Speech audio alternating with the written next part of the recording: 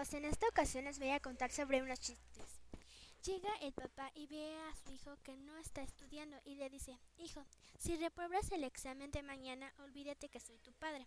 Al día siguiente: hijo, ¿cómo te fue en el examen? Y le contesta: ¿y tú quién eres? El otro: hijo, ¿por qué vienes ebrio? Le dice: mamá, pero tú me dijiste embriágate.